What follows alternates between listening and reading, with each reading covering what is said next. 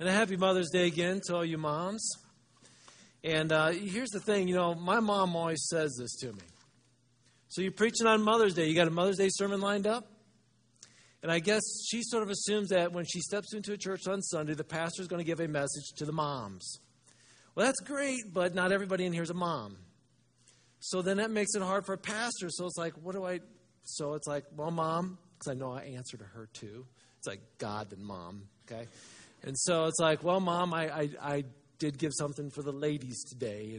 And gentlemen, that doesn't mean you tune out, okay? You're still tuned in because there's things that you can learn from God's Word as well. And so this morning, and here's the thing I struggle with too, sermon titles. Because, we put on our podcast on our website. If you ever miss a sermon, you can go onto our website and click and listen to what you missed. But it's always got a title. And I always got to come up with a title for Dan. And Dan's like, Rex, what do you got for me? And sometimes Dan's like, here, I got one for you. And that's good. Let's run with yours, Dan. I can never think of a title. So if anybody's got a good title for today, just see Dan afterwards and say, here's a good one. I thought like the 3 C's of a godly woman, but then there's a W in there. So it'd be the 3 C's and a W, but that doesn't make sense. Let's just go to God's Word. That's where we need to be, right? Well, everybody's probably heard this story before. It's the story of Moses and when he took the children of Israel out of Egypt. But we're going to look at it from a different direction this morning. So if you would, open up your Bibles to the book of Exodus. That's where we're going to be today. There'll be a few other passages we'll jump around. If you don't have a Bible, raise your hand. We'll grab one for you and bring it your direction. We're in Exodus, Genesis, Exodus, second book in the Old Testament. Well, as I said, you've probably heard this story about the Israel's exodus from Egypt and when God freed everybody from slavery, which is a great story. You've heard about Moses. Oh, yeah, we all know Moses. And probably you've heard of Aaron, his brother. And we're familiar with their respective roles in that great deliverance. But how many of you have sat there and have ever heard a message on Miriam, the older sister? Some of you are like, you had a sister? Yeah. The Bible depicts her as the leading lady, actually, in the story of Exodus. And you sort of have to ask, so what's her story? But before we look at her picture in this whole story, let me do a quick quiz here, okay? And I'll let you answer with the person next to you, okay? And then we'll see how you did. According to the census data, the most common girl's name in the United States has historically been what? Confide with the person next to you. Go for it. Make a guess. And I'm going to tell you it's not Miriam, okay? Because you're like, because we're talking about it, right? All right, here we go. If you said Mary, raise your hand. Wow. Very good. That's the wrong answer. No, I'm just kidding. That's the right answer. Very good. Very good. The most popular girl's name in the Western world, actually, is Mary or Maria, a form of Mary. There you go. Yeah, how's that? Nice. Some believe it's probably because of the spiritual legacy of the mother of Jesus, Mary. But did you ever wonder who Mary was named after? And, of course, we probably don't. We don't open up, the Gospels and say, well, there's Mary and Joseph. I wonder who Mary was named after. We probably don't know. And we probably don't know why exactly she was named that. But the Greek rendering of her name is actually Miriam. And some of you are like, well, so? Okay, I want you to think about this, okay? Miriam, who helped raise Moses, who freed the people from slavery. Mary, who raised Jesus, who freed us all from slavery. There's a few cool connections here, and then to find out that the Greek rendering of her name is actually Miriam is quite interesting. But they shared similar names and backgrounds. But the story gets better. But we're going to do this. We've got to rewind, a couple thousand years. Back to Exodus. So we go back to Exodus. Matter of fact, if we were going to go to the book of Genesis, don't go there. We know that Joseph comes into Egypt. He brings his family. So now they're there, well up in position. Remember, Joseph was second in command. But fast forward 350 years and times have changed. As we look in the book of Exodus, and let's turn to chapter 1 of Exodus, verse 6. In verse 6, chapter 1 of Exodus, it says this: in time, Joseph and all of his brothers died, ending that entire generation.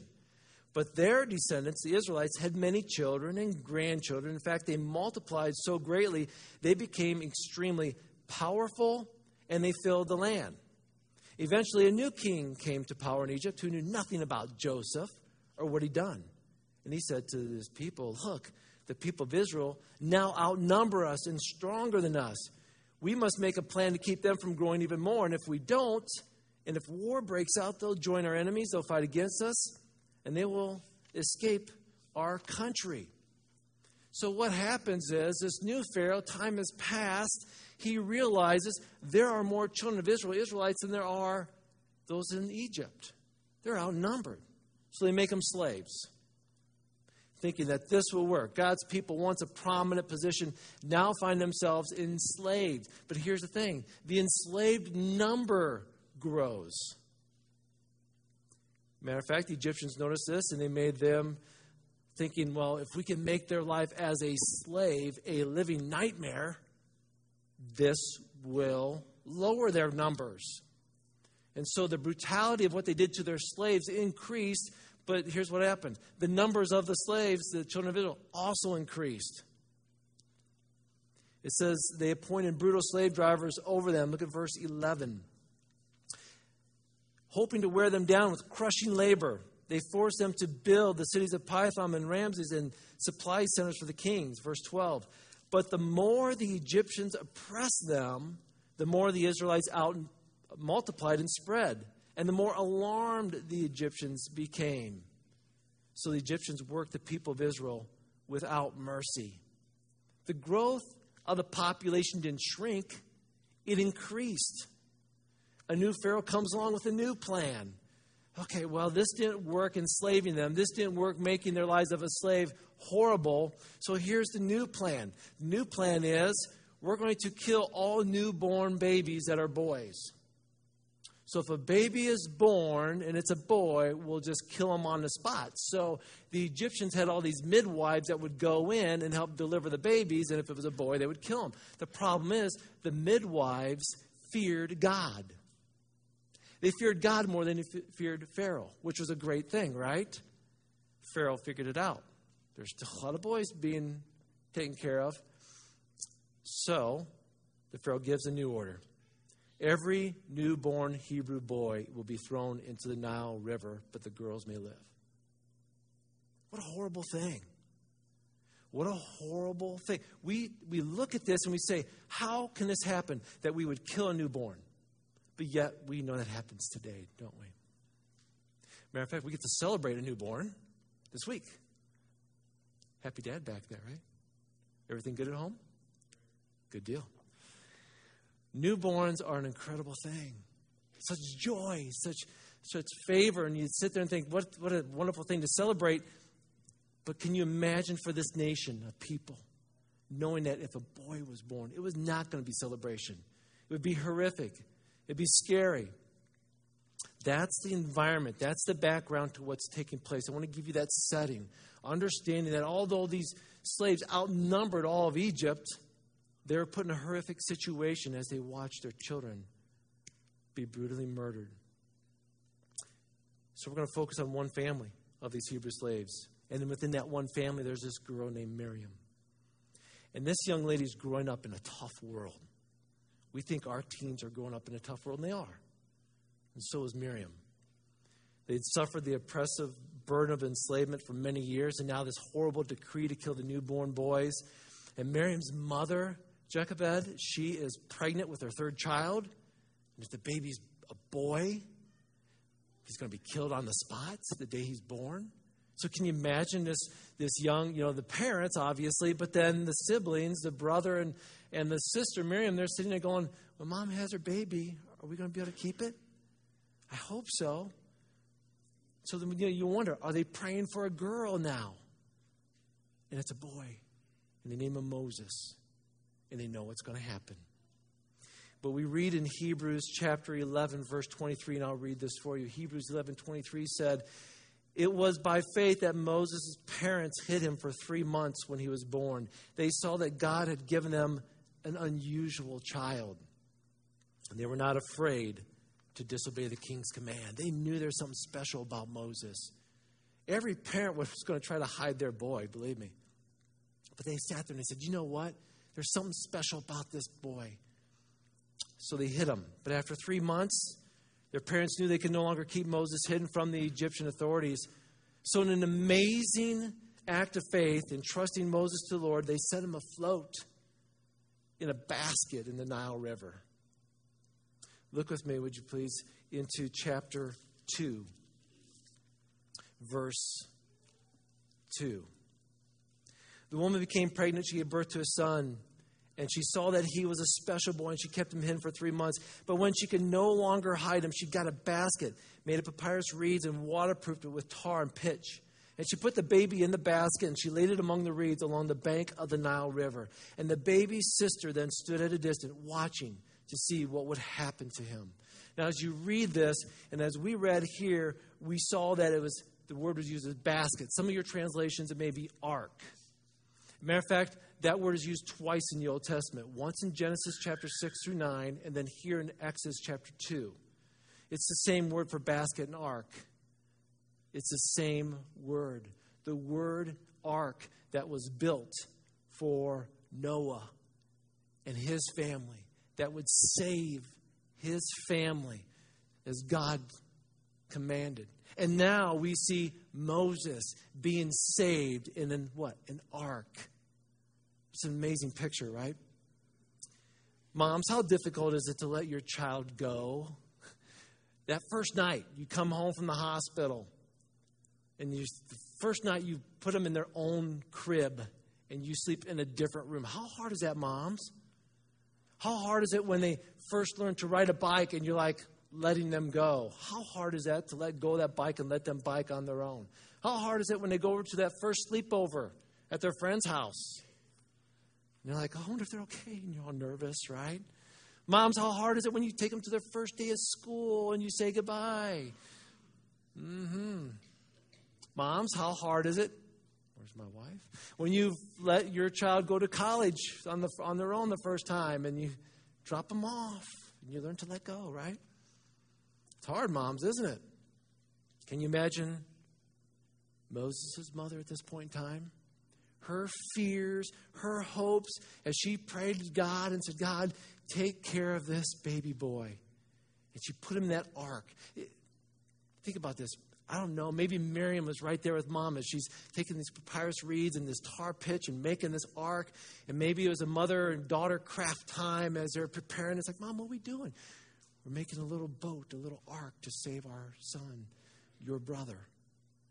And they work together on this. And could you think as she's making that, she's probably praying, God, protect my child as I place him in a river where a current could take him and just whisk him away. Or maybe there's going to be a hole and it's going to sink and he'll drown. Or maybe something in the Nile will get him, or the wrong hands.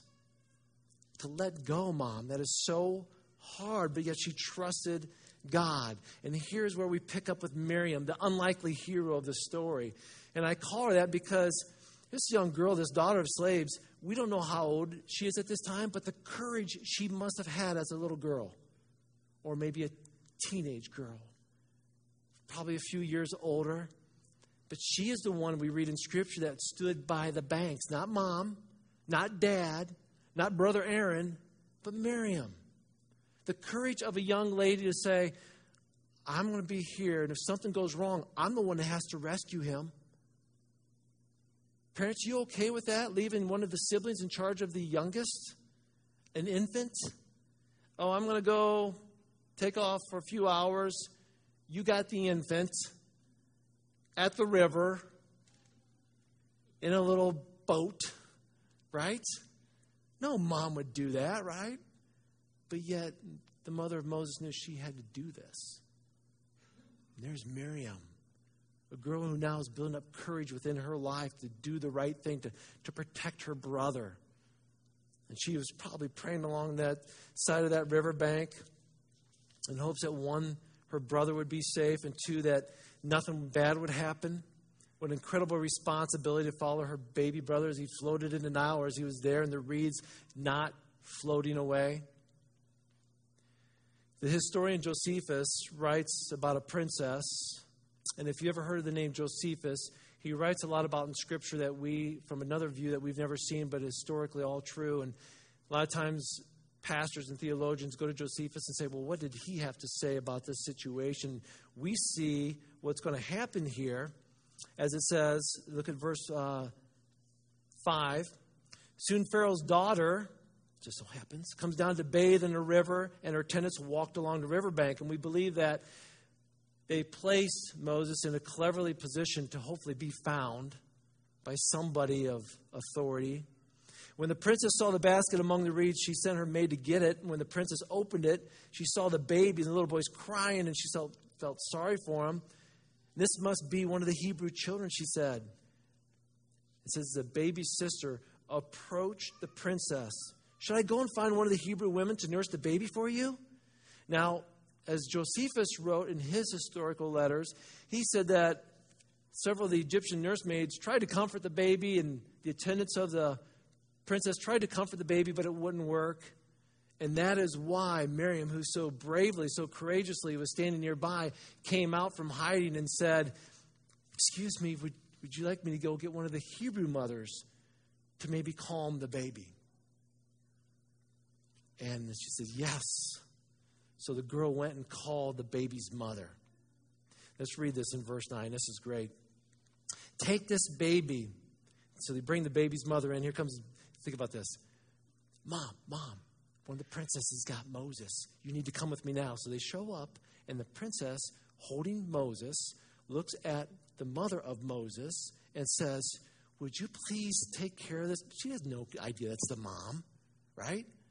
Would you please take care of this baby, feed him, nurse him, take care of him, and I'll pay you for it.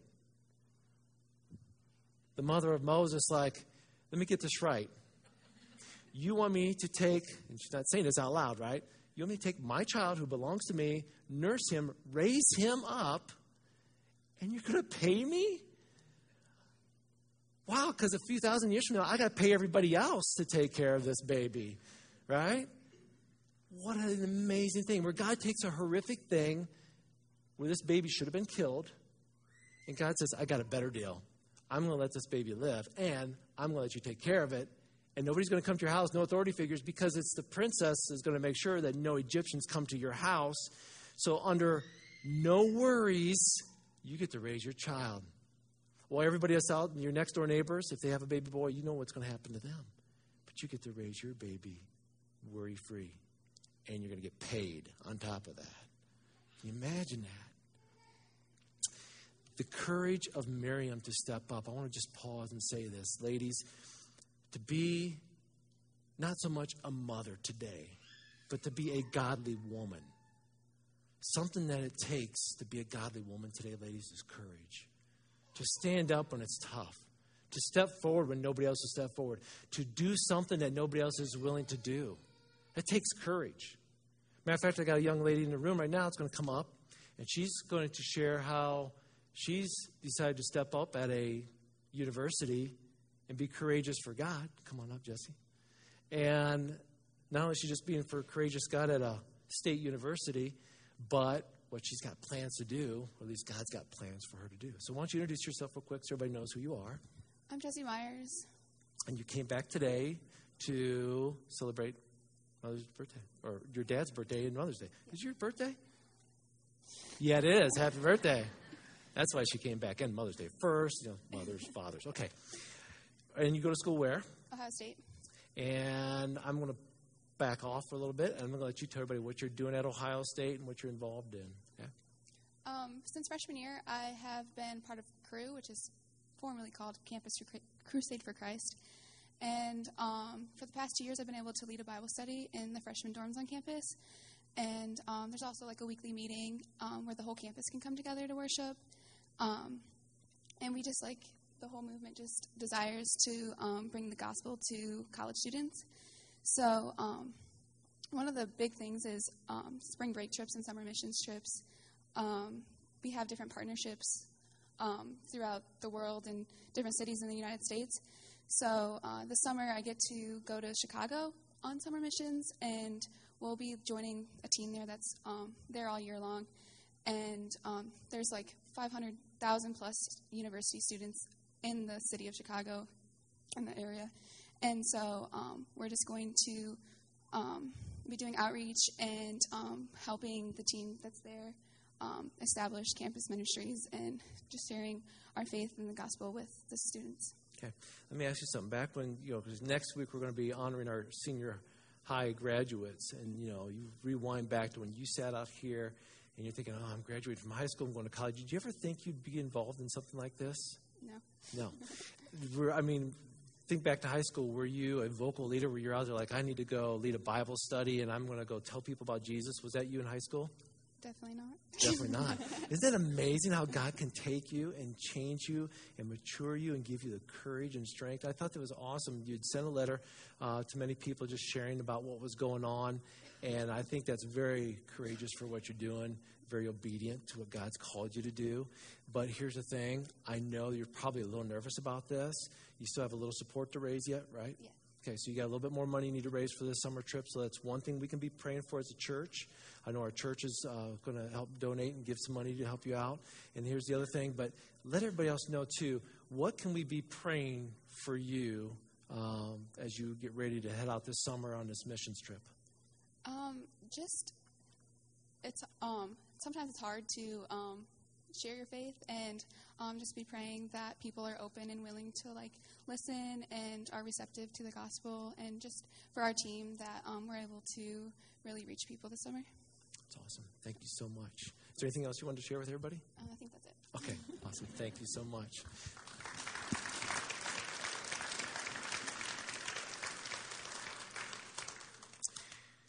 The courage that is needed to be obedient, I believe, comes from God.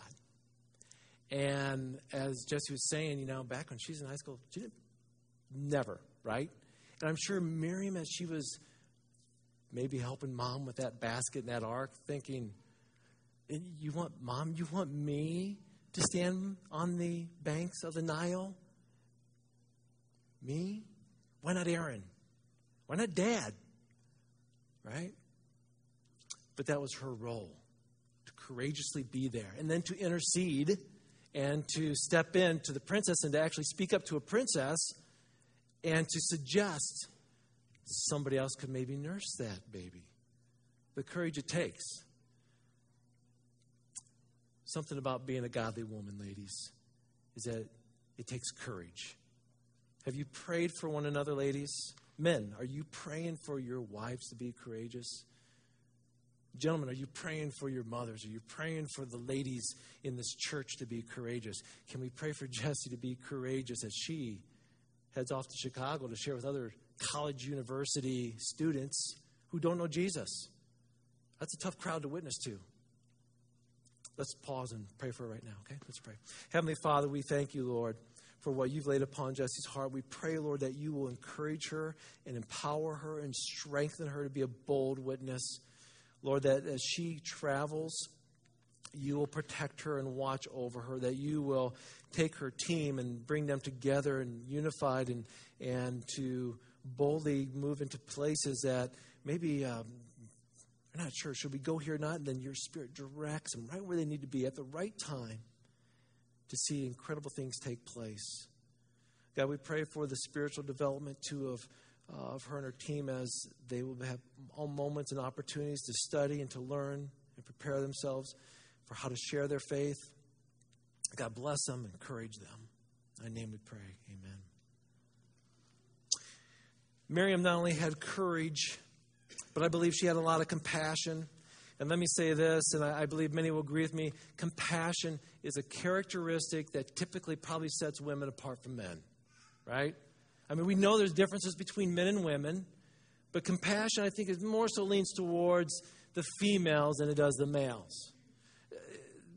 Roll with me on this one, okay? If we know the differences, like Laura, Linda, Elizabeth, and Barbara go out for lunch, they call each other Lori, Linda, Elizabeth, and Barbara. Now, if Mark, Chris, Eric and Tom go out for lunch, they call each other Fat Boy, Godzilla, Peanut Head, and Scrappy, right? They have different names. And then when they're eating out, when the bill arrives, Mark, Chris, Eric, and Tom, they each throw in $20, and the bill is only $32.50, but none of them claim to have anything smaller, and they don't want their change back. If the same ladies are sitting at the table and they get the same bill, they pull out the pocket calculators and they're trying to figure out who gets what and how much, right? We know that a man will pay $2 for a $1 item, right? And we know that ladies will only pay $1 for a $2 item, and most likely they don't need it, but it was on sale, right? Am I on target so far? Right? Yeah, we know this. A man has probably 5 items in the bathroom, right? And he can name them. Toothbrush, shaving cream, maybe a razor, a bar of soap, and a towel from the Marriott, probably. A lady probably has somewhere in the range of 337 items, and men can identify any of them. So, arguments. A woman has the last word in any argument, right, gentlemen? Okay. Because anything a man says after that leads to another argument, so it's done, right? Women love cats. Men say they love cats, but when women aren't looking, they kick them. So, a big difference, right? And as when it comes to the future, a woman typically worries about the future until she gets a husband. And she's not worried about the future anymore. Gentlemen, we never worry about the future until we get a wife. Then we're worried about the future, right? Dressing up. A woman will dress up to go shopping, water the plants, empty the garbage, answer the phone, read a book, get the mail, right? A man dresses up for weddings and funerals. That's about it, right? Okay. When it comes to offspring, children, well, a woman knows all about her children, okay? She knows the doctor's appointments, dentist appointments. She knows the romances, best friends, favorite foods, secret fears, hopes, dreams. She knows everything. Men, we're like, who are these little people around here, right? It's the way it rolls. So we know there are differences between men and women. And women, when it comes to compassion, though, you know how to nurture. You really do. You're like, you take this compassion and you just throw it upon your children. And men, we're like, dude, get up, brush it off, right? You're all right. Get over it, right? Mothers, they run to their hurt children, and men are like, get up, that doesn't hurt. Matter of fact, we just saw this the other day. We were at a ball game. It was like, thank you, Lord. That's perfect for what I'm talking about. It was a high fly foul ball. And everybody's going, foul ball, foul ball. And there's a picnic table over here, and there's a little boy laying under the picnic table, and there's a gentleman sitting there, and it's the dad and the grandpa or a friend over here, and mom's over there, and foul ball, and the dad's like, jumps out of the way. The ball hits the kid. I mean, he's laying underneath, somehow between the bench and the table, it went right between, smack on the back. He's laying there, and the dad's like, whew, oh, I didn't know he was there. The mom comes running, and I'm surprised the kid didn't get, grass burns. She, grabs his, it's like, you all right? Takes him and cuddles him. And it's like, that's the difference between men and women right there. I mean, the guy's, ducking, and, oh, that's my kid? I didn't know he was there. And the woman's cuddling him. I think about this. Women, you have compassion. God's given you as a gift. Let me tell you something, ladies. Where does that come from? God himself. In Scripture, Dan's going to throw up some verses up here, or Christian is actually. Exodus 34, 5-7. Let me read some of these scriptures to you. The Lord came down in a cloud, and he stood there with him, and he proclaimed his name, the Lord. And he passed in front of Moses, proclaiming, the Lord, the compassionate and gracious God, slow to anger, abounding in love and faithfulness, maintaining thousands. David, in his understanding of his sinfulness, Psalm 51, 1-3 says, have mercy on me, O God, according to your unfailing love, according to your great compassion. In the Old Testament, we hear the Old Testament writer saying, God is a compassionate God. And then in Matthew chapter 15, verse 32, we read about Jesus, who called his disciples, and he said, I feel sorry for these people. I have compassion for them. They've been here for 3 days. They have nothing to eat. Matthew 20, 34 says this. I'll just double check and make sure it's up there. Jesus felt sorry for them. He had compassion on them and touched them. Mark 1:41, moved with compassion, Jesus reached out and touched. We know that God has compassion. Then Jesus becomes flesh, or God becomes flesh in Jesus, and Jesus has compassion on people. Then Paul says in Ephesians 4:32, to be kind and compassionate to one another. So God says, I am full of compassion. My son is full of compassion, and you should be compassionate towards one another. So ladies, when I look at you and I think of how Miriam had compassion to say, I love my brother, I will stand next to him, I have courage, but I also have compassion for him. I think, where does she get that? She gets it from God. Ladies, where do you get your compassion from? From God. Every time you are showing compassion to your children, to your neighbor, to your husband, to your friends, to your family, guess what? You are showing a characteristic of God. It's been given to you. I think it's a beautiful, beautiful characteristic. So Miriam is a woman of courage, young lady of compassion, but she was also a woman of worship. If we were to fast forward through this story, when they leave Egypt, they get to the Red Sea, and Egyptians are hot on their tail, and they're ready to capture them, but there's this fire at night and this smoke during the day, and they eat this pill, and they can't get through it, and finally God opens the Red Sea, and the children of Israel go across. The Egyptians then follow, and the Red Sea comes in on them, and it says when they got across, in Numbers chapter 12, verse 6 to 8, we read this. I'm sorry, wrong scripture. Exodus chapter 12, verse 37. It starts the story telling us about how many men and women crossed, and it goes on to share the story then of when Moses sings this incredible song. And as he sings this incredible song, later in chapter 15, Miriam wraps up the song. Moses starts it. There's like 20 verses of a great song, and then Miriam concludes the worship service. She led the women of Israel in a joyous celebration. She was a woman of worship, too. That's my W. It's, like I said, I couldn't think of a title. Courage, compassion, W, worship. But that's what she was. See, she didn't worry about a sermon title. She didn't worry about the letters matching up. She was a godly woman that said, I am full of courage, I'm full of compassion, and I love my Lord, and I want to worship him too. But here's the other thing about Miriam is she failed too. She wasn't perfect. She made a mistake, surrounded by the children of Israel who got into the wilderness, started complaining, no water, no food, we're out in the desert. All of a sudden it starts to come back to her because it was Moses, her brother Aaron, and herself as leaders that was hearing all the complaints before all the negativity takes over. And now she goes to Moses with her complaints. It was not a good situation. A little jealousy. In Numbers chapter 12, verses 6 to 8, we read, so immediately the Lord called to Moses, Aaron, and Miriam and said, go out to the tabernacle, all three of you. It's like, oh, they're in trouble, right? It's like mom and dad get the kids together. Three of you, get in there now. So the three of them go to the tabernacle. The Lord descended in the pillar of the cloud, stood at the entrance of the tabernacle. Aaron and Miriam, he called, and they stepped forward.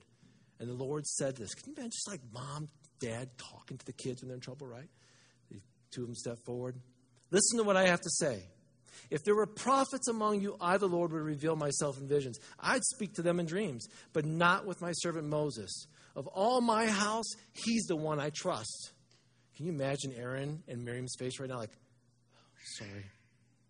I speak to him face to face, clearly, not in riddles. He sees the Lord as he is. So why were you not afraid to criticize my servant Moses? The Lord was very angry with them, and he departed. And as the cloud moved from above the tabernacle, there stood Miriam, her skin as white as snow. She had leprosy. God said, you blew it, and I'm punishing you. What did Moses do? Moses stepped forward and just pleaded with God, God, save my sister. Because she is a godly woman. And she made a mistake. He interceded for her. And God said, I'll heal her.